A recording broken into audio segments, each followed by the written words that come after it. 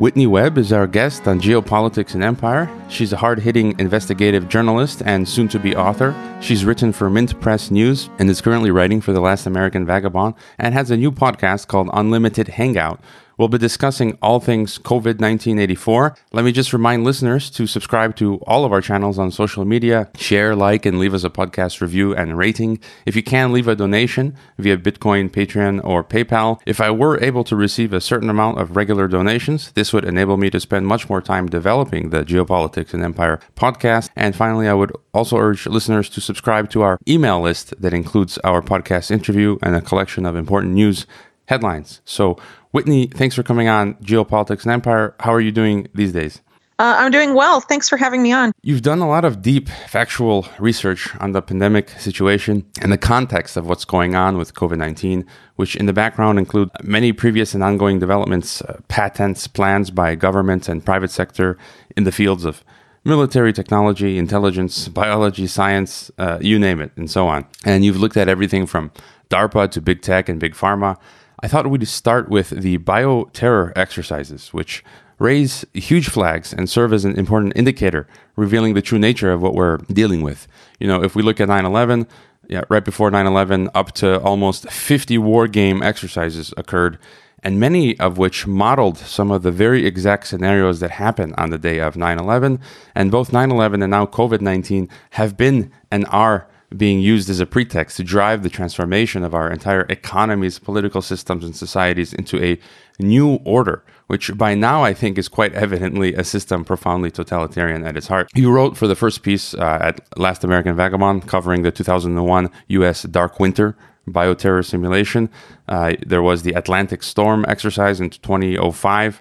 And then last year we had a lot, which was quite strange. You know, Crimson Contagion, simulating a flu-like illness coming out of China, the Urban Outbreak, simulating a flu-like illness, Event 201, simulating a coronavirus pandemic, and even in September of 2019, a smaller-scale Chinese war game, specifically of a coronavirus outbreak in Wuhan. And the list of exercises is possibly even longer. You can tell us about it. So can you give us kind of like a summary of your view on these exercises, what they mean for you, kind of like what you take away from what has happened there? Right. So I think it's really interesting that, in media now, we're seeing a lot of comparisons, and even President Trump make the explicit comparison between coronavirus and 9/11 or coronavirus and Pearl Harbor, which, were events that fundamentally altered life in the United States. Particularly when there was the state of emergency, being declared after those various events. So, for example, after Pearl Harbor, there's a lot of people that have pointed out that Pearl Harbor didn't actually need to happen, and that the United States deliberately did an act that Japan said would result in an attack, and there appears to have been foreknowledge of Pearl Harbor before it happened, but it ended up taking place. And of course, we know that led to the U.S. entrance into World War II, and that a lot of things happened at home during the state of emergency resulting from the war, including the internment of Japanese Americans. Also in World War I, during, for that state of emergency caused by the war, there was a lot of censorship of the media. There was the implementation of civilian spy networks like the American Protective League, not unlike the contact tracing army they are looking to set up right now for coronavirus. And of course, with 9/11, as you mentioned, there were numerous simulations of things that did happen on 9/11 that preceded 9/11. These include simulations of planes hitting the Pentagon, even though the Bush administration said the reason they were unable to prevent 9/11 was because of a quote-unquote failure of imagination, because no one could ever think that terrorists would use planes to hit buildings, even though they had simulated that exact event a year before. So what's interesting about these simulations that took place last year, specifically Crimson Contagion and Event 201, and to a lesser extent Urban Outbreak, is that the people that led those simulations have ties to one simulation that preceded 9/11 by a couple months that was known as Dark Winter. In the case of Urban Outbreak, the person that led that was not involved in Dark Winter, but it was performed by the National War College, which was the employer of two people that co-authored Dark Winter back in 2001. So that's not as a direct connection as the other two, but still relevant. In the case of Crimson Contagion, The person who led that exercise is the Department of Health and Human Services Assistant Secretary for Preparedness and Response, Robert Kadlec. Robert Kadlec participated in the script creation of Dark Winter, and in the case of Event 201, the moderator of that event and one of the sponsors of that event was the Johns Hopkins Center for Health Security, and the director of that center right now is a man named Thomas Inglesby, who was basically the moderator at Event 201. Thomas Inglesby was a co-author of the Dark Winter exercise along with the former director of the Johns Hopkins Center for Health Security, Tara O'Toole, who currently works at In-Q-Tel, the CIA's venture capital arm. Tara O'Toole and Inglesby have been involved in numerous simulations over the years, including the 2005 simulation Atlantic Storm, another one called Clade X that I believe took place in 2018 in Event 201 and others. Events like Atlantic Storm, which was basically Dark Winter, but not just for the U.S., but in terms of global response to a global pandemic, had the end conclusions or the conclusions of its participants after the exercise finished was global governance. Interesting there. But anyway, I've talked about Dark Winter a lot right now, or referenced it, so it's worth talking about what that exercise was. This exercise called Dark Winter took place at Andrews Air Force Base in June 2001. It simulated a smallpox bioterror attack, but a lot of things that happened at that exercise became very relevant after 9/11. And this includes the fact that the narrative that Saddam Hussein was working with Osama bin Laden and al-Qaeda in Afghanistan was essentially created. And that, of course, narrative had no basis in actual fact, but ended up being the dominant talking points of a lot of these Dark Winter participants and, of course, of the Bush administration and people in media. And Dark Winter brought people together, brought a lot of those people together, government insiders, people connected to intelligence agencies, people connected to the Project for a New American Century think tank, and people of the press, including the New York Times columnist Judith Miller, very famous for her role in lying the United States into war with Iraq over the weapons of mass destruction lie. Essentially, what this exercise asserted is that Iraq, for various reasons, had a biological weapons program that had and had plans to had basically unleashed smallpox in the state of Oklahoma and had it spread throughout the United States. And a lot of the responses of the government during Dark Winter included things like declaring martial law through by means of the Insurrection Act. It also, in one of these fictional news clips that they used in the exercise, they showed they talked about the National Guard shooting people trying to escape Oklahoma and go to another state civilians. They talked about a lack of protective equipment. A lot of things that have actually ended up happening now. And they also talked about the need for online censorship. And this is back in 2001. But the need to increase online censorship for quote unquote unverified claims about the nature of the attack and cures for smallpox, among other things. And what's very interesting is that at the end of this scenario, they talk about anthrax being sent in the mail in letters to members of the press and other people that was going to be done by Iraq. And of course, the anthrax attacks would later take place in Iraq. There were major efforts to blame Iraq for that, even though it ended up being a domestic source. And what's interesting is that several Dark Winter participants, including former CIA Director James Woolsey and a man named Jerome Hauer, ended up being very instrumental in seeding that narrative even before the anthrax attacks that Saddam Hussein, working with al-Qaeda, were going to unleash an anthrax attack on the United States. And this was all seeded in the media in the days between 9/11 and news breaking of the first anthrax victim, which took place in early October. And also during this period of time, several members of Dark Winter seem to have foreknowledge that there was going to be an anthrax attack. As I mentioned, Judith Miller, she was involved in writing over 20 articles about anthrax being used as a biological weapon between the day 9/11 and the day of the first anthrax victim being publicly acknowledged. Another example being Jerome Hauer, who I mentioned earlier. He was the person that on the day of 9/11 told Dick Cheney's office to take ciprofloxacin, which is an antibiotic that prevents anthrax infection. And members of the Bush administration, we don't know how long they were on Cipro for, but were taking Cipro as a precaution to prevent specifically an anthrax attack. From the day of 9/11, it's very possible they were on that for several weeks. It's worth pointing out that they suspected that there was going to be an anthrax attack in the mail, and they didn't, recommend that precaution for postal workers, for example, who ended up being a lot of the people who ended up dying from anthrax during the attacks. So that is worth pointing out, and it was only really available to government insiders and people in the media. That, including a Washington Post columnist, said that he also got the tip that apparently originated with Jerome Hauer, who, by the way, on the day of 9/11 was working for Kroll Associates, which is a private security firm with ties to the CIA and also Israeli intelligence that was doing security at the World Trade Center on the day of 9/11. And also at that time, he was National Security Advisor to the Department of Health and Human Services.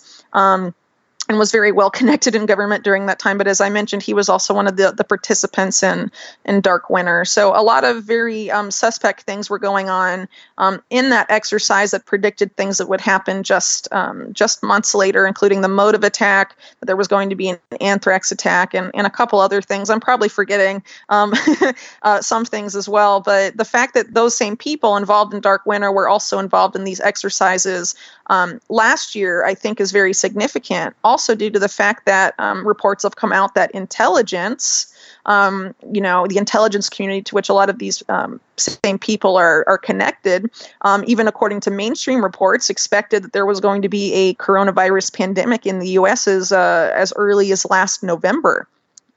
Which in the case of, Event 201, that's less than a month after that took place. So it's all very disconcerting when we look at the pattern of 9/11, for example, the simulations to what happened afterwards and the narratives that were coming out, and a lot of these similarities between Event 201, Crimson Contagion, and Urban Outbreak, and things that are playing out right now.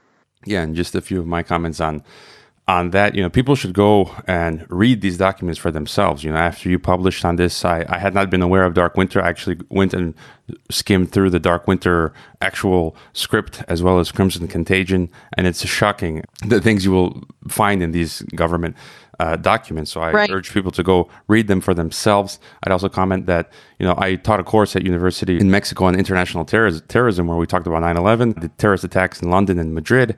And I was the kind of teacher where we looked at both sides, right? Of whether it's a false flag operation. I taught students the concept of a false flag operation, and we looked at the official story. And it was interesting when you looked even at the London and Madrid attacks, I think it was 2004 and 2005, they were running simulations as well on that same day. So what are the coincidences we have? And, all of these attacks where they're running simulations, the police forces and the military and the government. And then going back to Pearl Harbor, I was taught in Geneva, where I studied diplomacy, where I studied geopolitics. I was also taught that Pearl Harbor, that it was actually induced by the U.S., where the U.S. have recordings from U.S. government officials that on record say that they wanted to induce Japan to attack the U.S. So the U.S. did a number of things. They cut off the oil supply to Japan, and they squeezed Japan into a corner to force Japan to attack the U.S. So this would be kind of a false flag operation where, and so the U.S. induced Japan to attack. They knew that it was coming. They knowingly left Americans to die, to be killed, to be used as a pretext to enter World War II. And then, as you described Dark Winter, it almost seemed like it was a simulation for 9/11 and the anthrax attacks. Again, false flag operation. The anthrax came from the U.S. government lab, and I've interviewed Francis Boyle, and there's also the academic Graham McQueen, who's written a book on this. If you have any other comment before I go on to the next question. Well, just bringing up the anthrax attacks themselves, because I didn't really get into that. As you sort of alluded to, it ended up being determined by the FBI, whose investigation, by the way, is widely regarded as a cover-up. This is the Amerithrax investigation. Their lead investigator resigned and filed a whistleblower lawsuit and said that it was a cover-up. So a cover-up. But basically, the FBI determined that it was not a foreign source, even though they were greatly pressured to come to that conclusion. They determined that it had actually come from a U.S. bioweapons lab, specifically Fort Detrick. And as people may know, last year, Fort Detrick had 2 breaches of containment and then ended up being closed entirely by the CDC for a period of months. The Pentagon hid that from members of Congress, who found out later when media reports revealed this closure to the public. It did not get a lot of mainstream media play. All worth considering, as is the fact, too, that a lot of these bioweapons labs in the U.S. are very willy-nilly about their safety procedures. As an example, Dugway Proving Ground in Utah, which is also involved in U.S. bioweapons research, they accidentally shipped live samples of anthrax over 80 times in a 10-year period, at least a 10-year period. They say that they first learned about it in 2005, but it's very possible it was going on before then, possibly even during the anthrax attacks. I mean, who really knows? There was no major investigation. And as we know now, oftentimes when the Pentagon investigates itself, it doesn't find that it did anything wrong.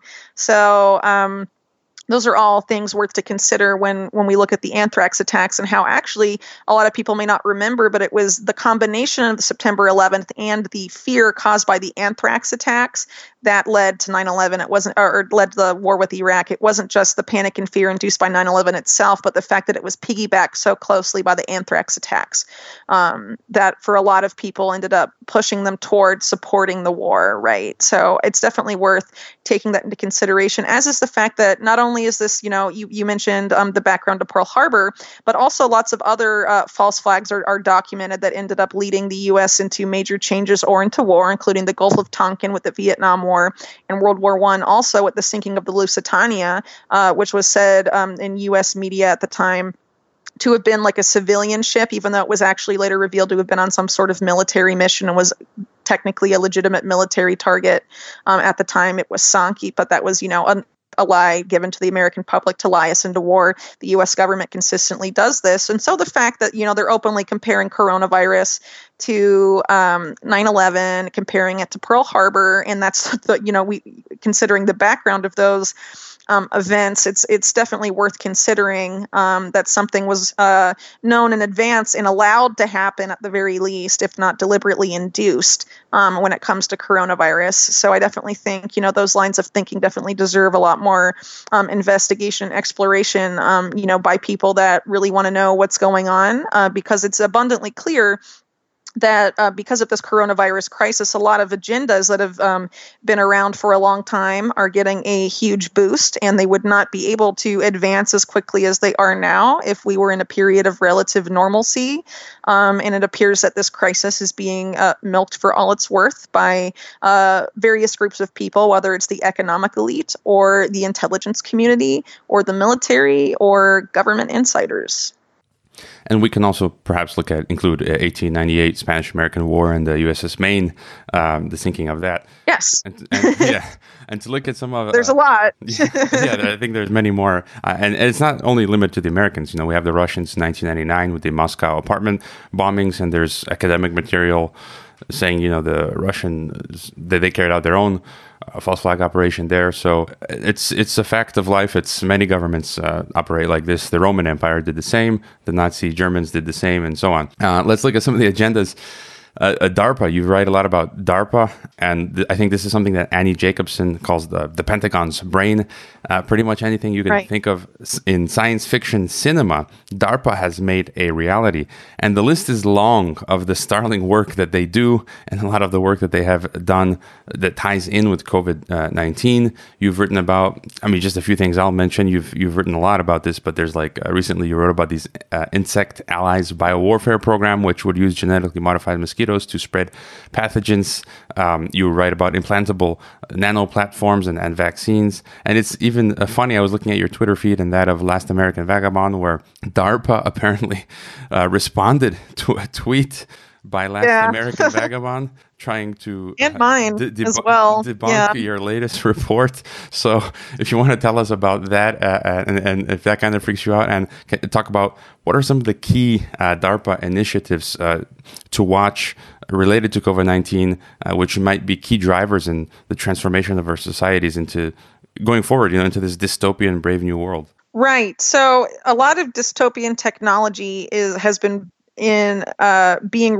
researched for years by DARPA, going back a couple decades, really starting in the late 90s, getting supercharged during the post 9/11 era by people like Dick Cheney, who were very interested in DARPA's so-called super soldier program, which involves genetically modifying soldiers so they don't need to sleep or to eat, for example, creating metabolically dominant fighters, as DARPA says, and also connecting soldiers to machines. And this is basically openly admitted by DARPA that they want to basically put brain-machine interfaces into soldiers with the ostensible purpose of having them, of creating thought-controlled weapons. For example, a soldier with his mind would send a swarm of drones towards a target and, choose who to kill and who lives, I guess you could say, which would obviously revolutionize warfare in a very disturbing way, in my opinion.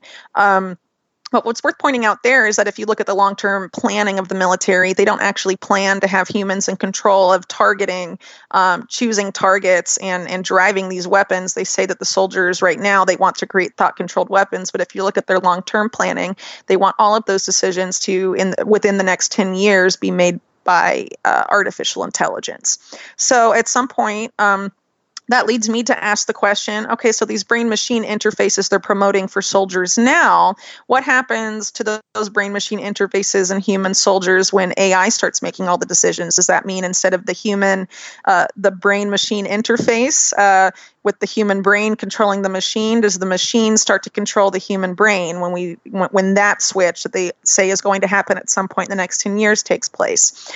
It's worth pointing out that now a lot of these human machine brain interfaces, if people have ever looked at them, are usually in videos, they show up as these clunky, very clumsy machines, but today they are actually injectable in the form of nanotechnology. And even, for example, it's very interesting that the Harvard professor who was actually arrested earlier this year for his alleged ties to failure to disclose ties to institutes in Wuhan, Charles Lieber, he was actually very involved in the creation of these brain-machine interfaces. And if you look at reports of what he was doing late last year, it involved advancing these machine-brain interfaces and making them inject, facilitating their use or their introduction to the human body through injections, right?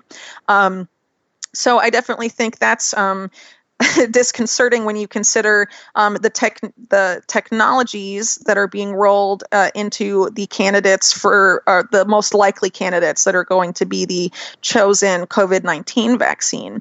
I say this because very recently, I think just less than a week ago, Bill Gates, who we know is a major driver of global health policy, has said that the candidates for vaccines he is most excited about are RNA and DNA vaccines. The companies producing these vaccines are CureVac, which is based in Germany. Another one is Moderna, based in the U.S., and Inovio Pharmaceuticals is making the DNA vaccine, that's also based in the U.S. All three of these companies, their entire vaccine creation platforms were funded by DARPA, and they are all strategic allies. They're in strategic alliances with DARPA.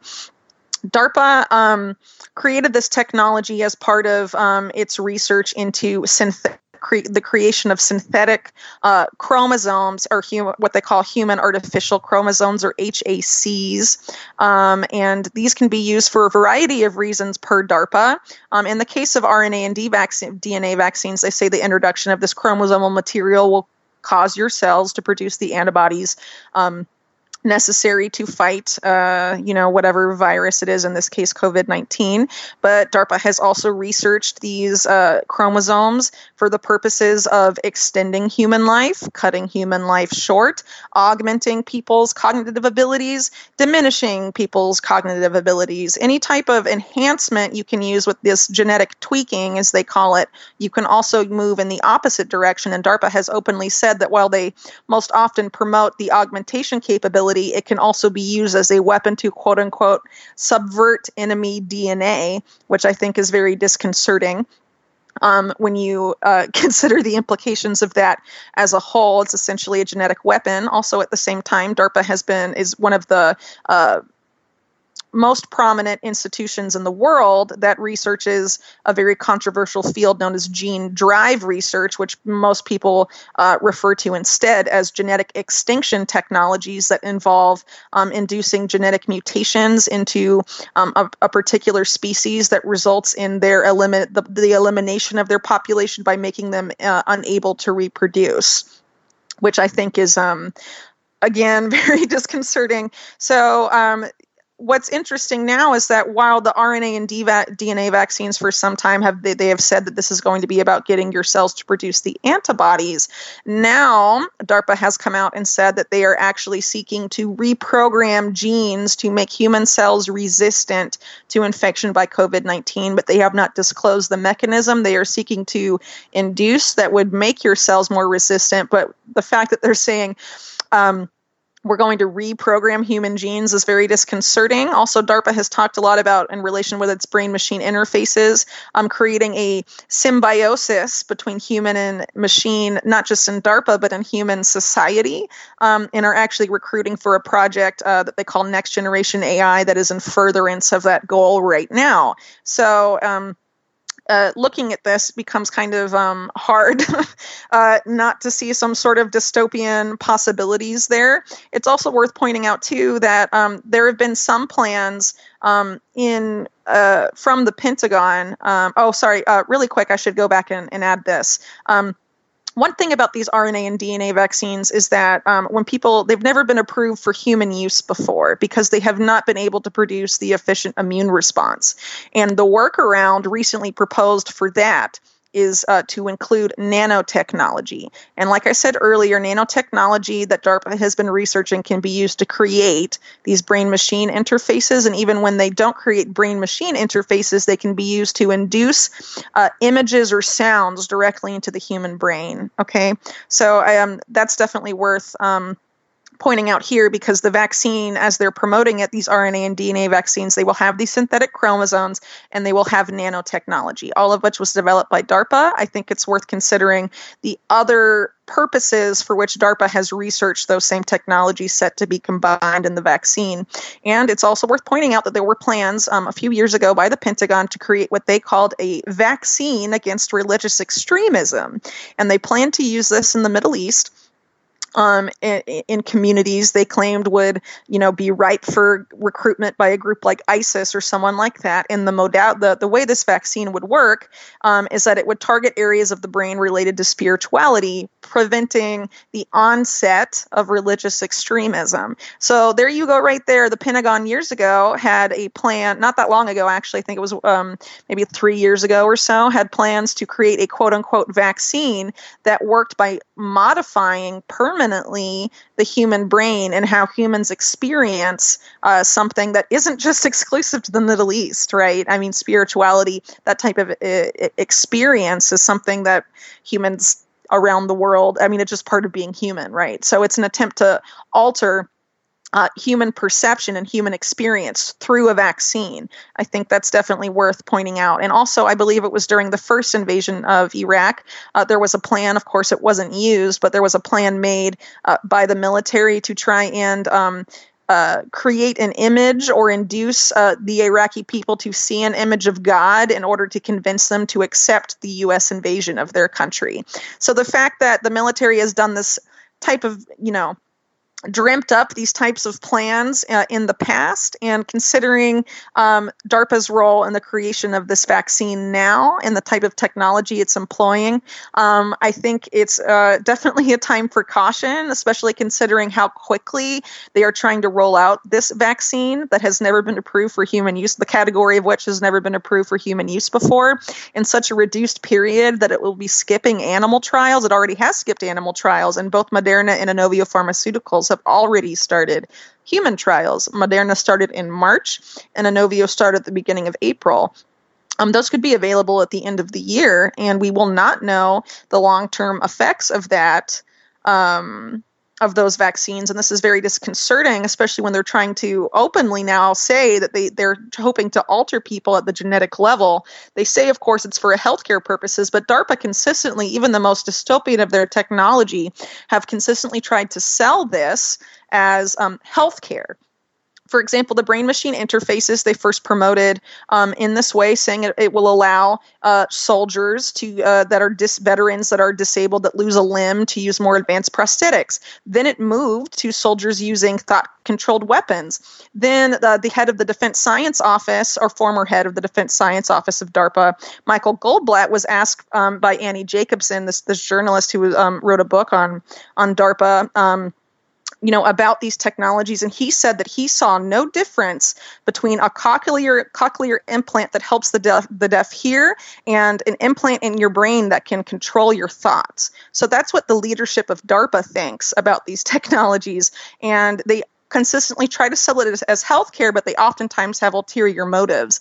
So I definitely think people need to be cognizant of how DARPA views this technology, and if we really want to give that type of power to people like institutions like DARPA, and have them use this type of untested technology on humans in this way. And we've heard, so much recently that things will not go back to normal until pretty much everyone in the world gets this vaccine.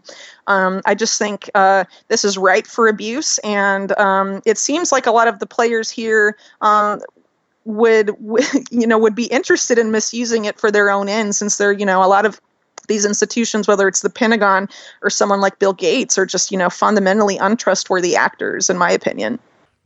And if anyone wants to use the term, talking about these things, conspiracy theory, by the way, I've interviewed Lance DeHaven Smith, who's a Florida academic who wrote the book on how the term conspiracy theory was essentially created by the CIA to discredit anyone talking about these types of things. You can spend a lifetime reading government documents documenting everything that you just said. So everything that you've talked about, people can go and research it from the government and the private sector's own documents. This reminds me a lot of the films that I watched when I was a child. Universal Soldier, Jean-Claude Van Damme and Dolph Lundgren. I love that movie, but it seems like they've kind of put that idea into our heads like decades ago, and now it's coming to fruition. You mentioned the religious vaccine.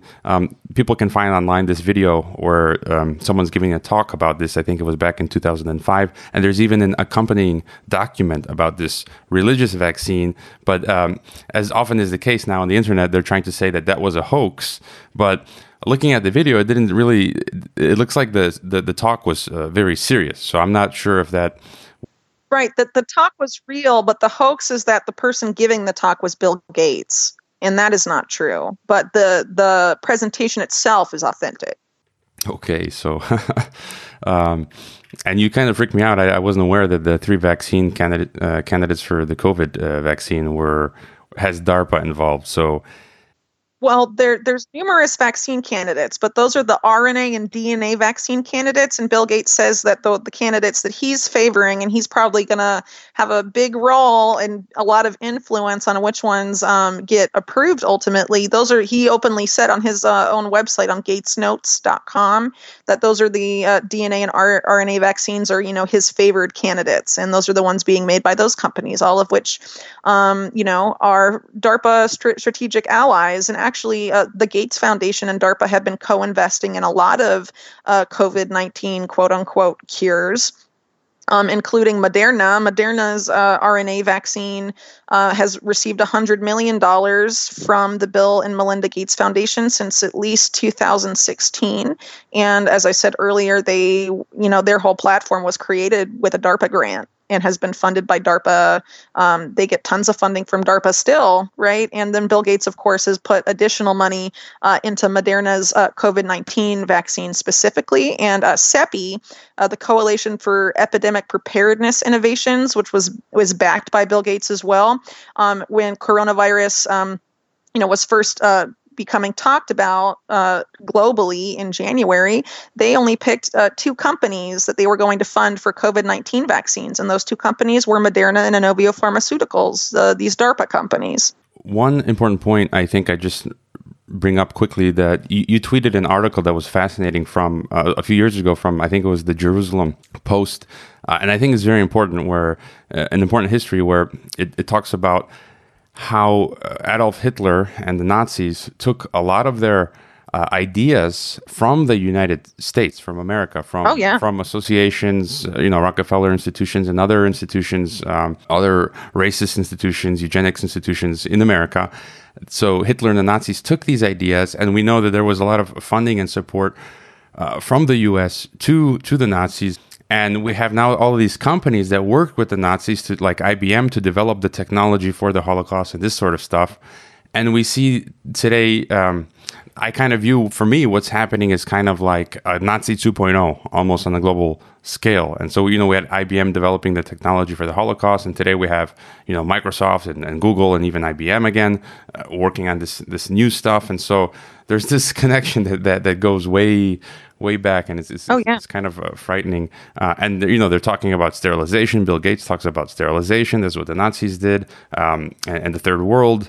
And we see COVID affecting the lower income populations, blacks, Hispanics, and so on. And so, there's people can go look at that. I wanted to move on to the technocracy aspect. So you've written about in Techno Tyranny, I think, your article about the U.S.-China AI war and how the U.S. This is an interesting point that you bring up, how the U.S. is using China as an excuse to kind of bring the Chinese system to America, saying that if we don't test and deploy that technocracy that they have in China, that China will advance and eventually take over the world, which, I mean, there may be some truth to that, but I don't think that's a pretext to take away our civil liberties. This is also something that Kai-Fu Lee writes about in AI Superpowers, which is a really good book I recommend. I've talked on the podcast about the Chinification of the West for years, and it's happening now. And you've pointed out recently how technocrats are now being put in charge of remaking our societies. It was just reported that Bill Gates and ex-Google head Eric Schmidt will be in charge of remaking the health and education systems in New York. These are two men with backgrounds in technology, and they will be directing systems to deal with health and education. And on top of that, you recently tweeted about the DoD discussing the termination of legacy systems and introducing these new AI technocratic systems. So what can you tell us about this techno tyranny? Well, there's definitely a lot there. So basically, the Techno Tyranny article is about a presentation from May of last year that was developed by the National Security Commission on Artificial Intelligence, which is headed by Eric Schmidt. And it is also, the vice chair is a close confidant of Eric Schmidt, who is a guy named Robert Work, who is a former Deputy Secretary of Defense. Both Robert Work and Eric Schmidt are very close to Henry Kissinger, which I think is worth pointing out, because Henry Kissinger also advises this group, and it explains there's actually a slide that uses a quote from Kissinger and offers two possible paths for the U.S. to not fall behind in AI and lose its technological advantage over China. The first involves basically surpassing China in the adoption of AI-driven technologies and surveillance and technocracy, going far beyond what China has implemented even now.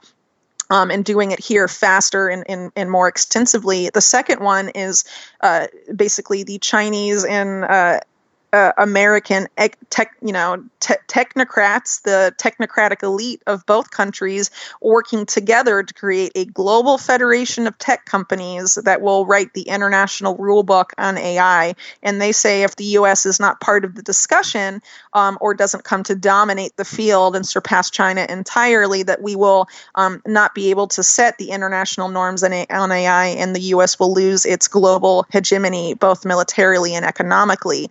And the purpose of this National Security Commission is to give recommendations to the federal government and Congress about how to prevent the U.S. from losing its hegemony, specifically in technology as it relates to artificial intelligence. It's worth pointing out that, as I said earlier, this was a document that came out last year. This body was created by the 2018 NDAA, and around that same time, the White House was producing all of its policies on artificial intelligence, which have been dramatically undercovered. Some of them include, AI for the American worker and AI for American industry. And, these greatly precede the coronavirus pandemic. And the AI for American worker program, for example, talks about training American workers about how to work more closely with robots and artificial intelligence systems. All very disconcerting when you look at the fact that the coronavirus pandemic has wiped out pretty much all of the obstacles point for point that this National Security Commission on Artificial Intelligence document calls legacy systems, and say that these had to be removed so that these AI-driven systems can be widely adopted in the U.S. And these range from things like individual car ownership, seeing an in-person doctor, paying for goods with a cash and a credit card, even going physically into a store to buy something. All of these things they describe as legacy systems that need to be removed so that all of those existing, ways of life, I guess, methods of purchasing or, seeing a doctor and all of this stuff, that is essentially an obstacle to their replacement by AI systems, and that Americans are distrustful of AI. They see it as something that is going to take their jobs. This is what the document says, that, the American perception of AI is a problem, that Americans need to come to see AI as a tool. And I think it's very interesting that because of this coronavirus pandemic, we're seeing in mass media a lot of a massive, I would say, a positive PR push about AI and robots and a lot of these technologies. There's numerous articles that say things like AI is our partner or ally in the battle against coronavirus. A lot of these words like ally, battle, friend, partner, all of this stuff about AI helping us now. It's definitely, I would argue, a major effort to change perception, as is the fact that you're seeing a lot of these contactless, humanless technologies get a huge boost now, whether it's something like telemedicine, which involves not physically seeing a doctor, or, self-driving cars, for example, because basically what this National Security Commission on AI wants in terms of transportation is to eliminate individual car ownership, replace it all with fleets of self-driving cars that work as sort of an Uber-style ride-sharing network nationally.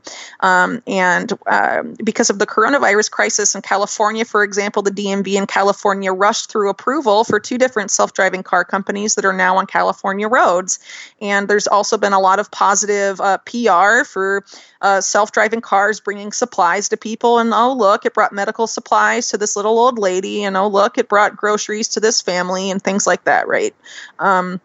And what's interesting, a quote I found really interesting was from one of the CEOs of these self-driving car companies. And he said, coronavirus has shown us that humans are biohazards and machines are not. And I think this type of mentality is going to become much more heavily promoted as time goes on to facilitate the replacement of a lot of jobs formerly performed by Americans with machines or with technology that does not require a human operator.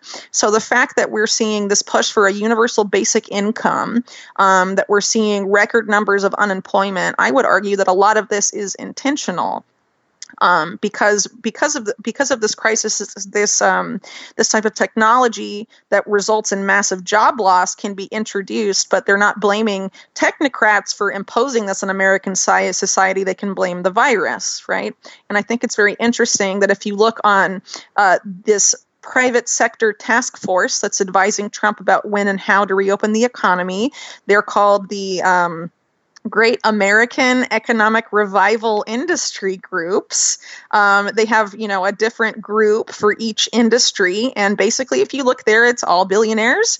All of Trump's top billionaire donors, Sheldon Adelson and Bernard Marcus, are there. The richest man in the world, Jeff Bezos, is there. All the big Silicon Valley tech companies that are also on this National Security Commission on AI, like Microsoft, Amazon, Google, Apple, they are all represented. Even some members of this commission, like Safra Katz, she's also on these, industry groups advising about the economy. And a lot of these people, including Jeff Bezos, for example, he's openly talked about for years replacing human Amazon warehouse workers with machines. So I definitely think that it's disconcerting that we're seeing that type of overlap because those types of individuals are very unlikely to be concerned about the well-being of regular Americans and are more interested and introducing, robots into the workforce because they don't have to pay robots and they don't have to pay robots health insurance and they don't have to pay for any of that stuff. What we saw in the 1980s was the shift of industry overseas because the labor pool was cheaper because, labor in China or Bangladesh is much cheaper than paying an American worker to do the same task. But if you have a machine do that task, you don't have to pay them anything. You just have to pay the upfront cost for the machine and maybe some for maintenance. And I think that is unfortunately a lot of what we're going to see come to fruition and what we're seeing now because people are not really real. A lot of people are still in this fear-based mode of thinking, are afraid of, if they're getting their news from mainstream media anyway, are looking at this from a fear-based perspective and not really critically thinking about a lot of these changes and are just sort of assuming that the government is working in our best interest. And historically, that is not the case. And as I pointed out, a lot of these so-called quote-unquote solutions to coronavirus that we're seeing rolled out right now were planned out last year, including what I mentioned with this National Security Commission on AI, but there's many more examples. For example, the CARES Act, which is supposed to be this coronavirus quote-unquote relief bill, was actually introduced last January under a different name. And the mention of coronavirus was just inserted, and then it was passed as this relief bill. It's very similar, I would argue, to the Patriot Act, which was ready long before 9/11, but of course, after 9/11, gets rushed through with little to no debate. It's very interesting that the CARES Act, for example, has requirements or makes things law that don't have anything to do with coronavirus. As an example, the Federal Reserve meetings are all secret now, and they are now exempt from Freedom of Information Act requests. That doesn't have anything to do with fighting a virus, right? It's the Federal Reserve. So it's just honestly very disconcerting, I would argue. Another example that I would like to point out as well is that recently we've seen the Department of Justice Attorney General William Barr ask for the right to indefinitely detain Americans because of coronavirus. He was actually looking for the same power last October under the guise of fighting mass shootings before they happen, like preventing mass shootings before they happen by indefinitely detaining someone who might commit a mass shooting. And now that mass shootings are no longer scaring Americans, but coronavirus is, in my opinion, he has just moved the justification for that policy to what Americans are currently most afraid of. But the solution is the same. Yeah, that's all scary stuff. And again, the trends are all there. And I think people should take note and prepare for the road ahead because it's not going to be easy. A lot of jobs, it's going to be hard to make a living. And I don't want to personally be dependent on government money and universal me neither. Basic income. So we're pretty much running out of time. I just have a few easy questions. That was everything we covered is kind of the meat of the interview. If you can just give us very brief answers, just your thoughts on the China war narrative. Do you feel that we'll go to war with China and have a World War III, or you think that's just the narrative? That narrative is just being used for pushing it through this agenda. Well, I think there's a couple possibilities there. I mean, if you look at what the Pentagon has been saying for the past couple years, or at least Pentagon officials, they've been saying that China is our number one threat. There's pretty good documentaries out there like The Coming War on China by John Pilger that talk about the buildup of military bases surrounding China, some of these bases on the Marshall Islands and things like that that are, targeted, he argues, targeted at China, and things like that. I mean, it definitely is possible, but of course, I would argue that the elite in China and the elite in the U.S. Get along a lot better than we think they do. And I think to a large extent what's going on right now with the finger pointing with, the U.S. blaming China exclusively for coronavirus and China actually blaming the U.S., saying that they brought coronavirus to China at the Wuhan military games and things of that nature. What that is designed to do, in my opinion, at least that aspect of the narrative, though it certainly could escalate, that has to do with distracting the populations of both countries from what their governments are doing to them at home.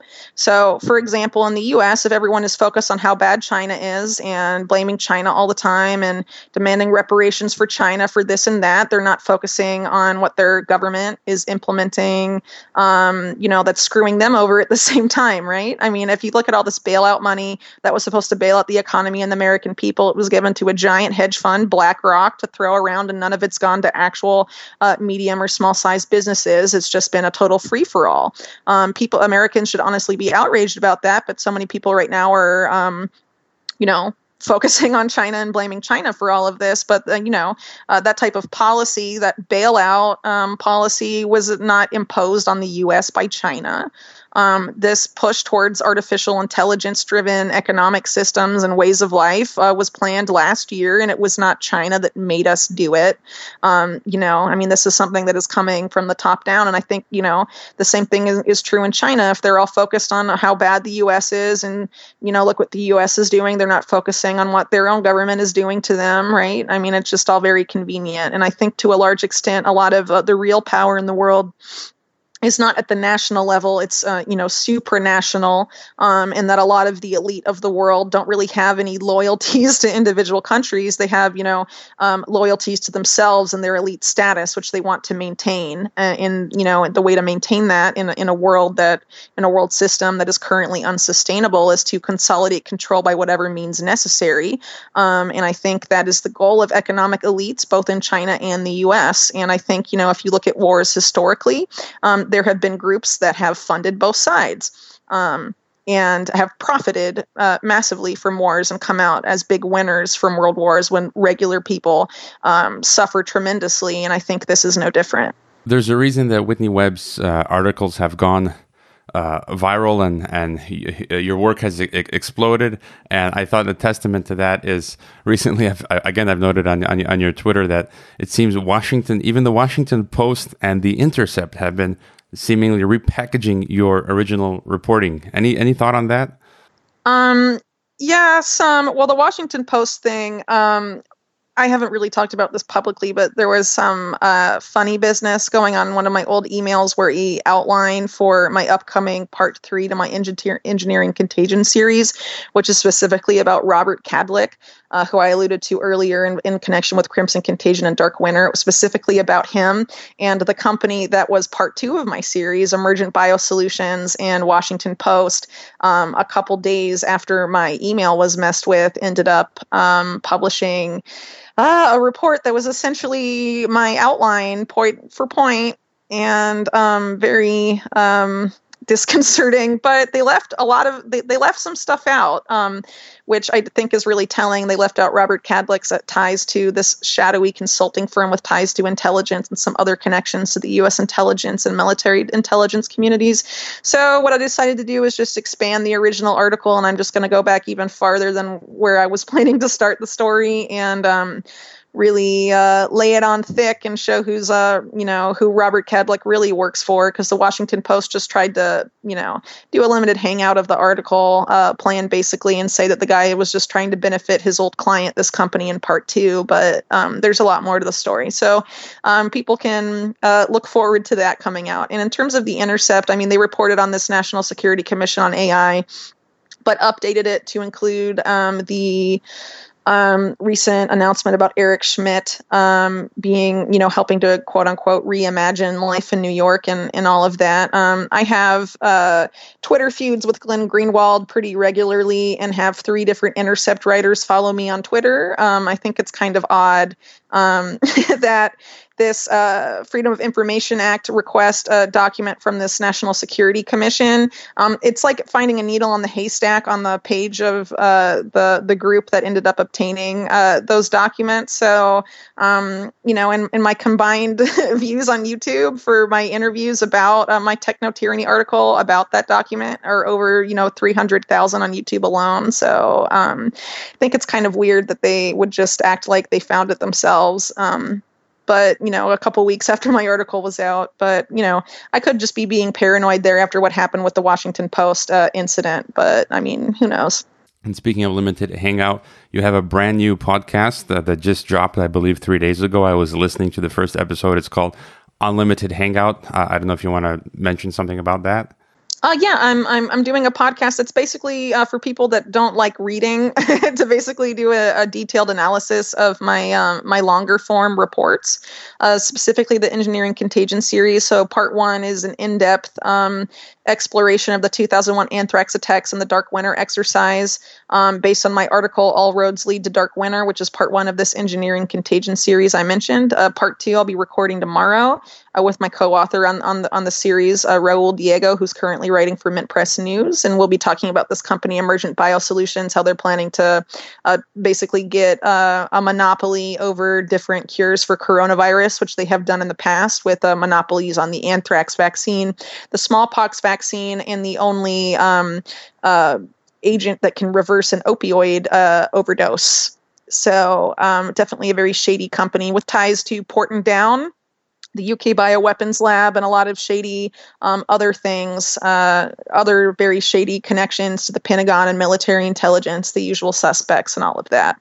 So people can look forward to that sometime next week. And you can find all episodes of my podcast from my website, unlimitedhangout.com. But all my articles, written articles, are published first at thelastamericanvagabond.com. And afterwards, they usually end up on my personal website, but they're published there on Ryan's website first. And I guess the last thing is you have an upcoming book on Jeffrey Epstein, and you're contributing to Cynthia McKinney's book on the coronavirus, right?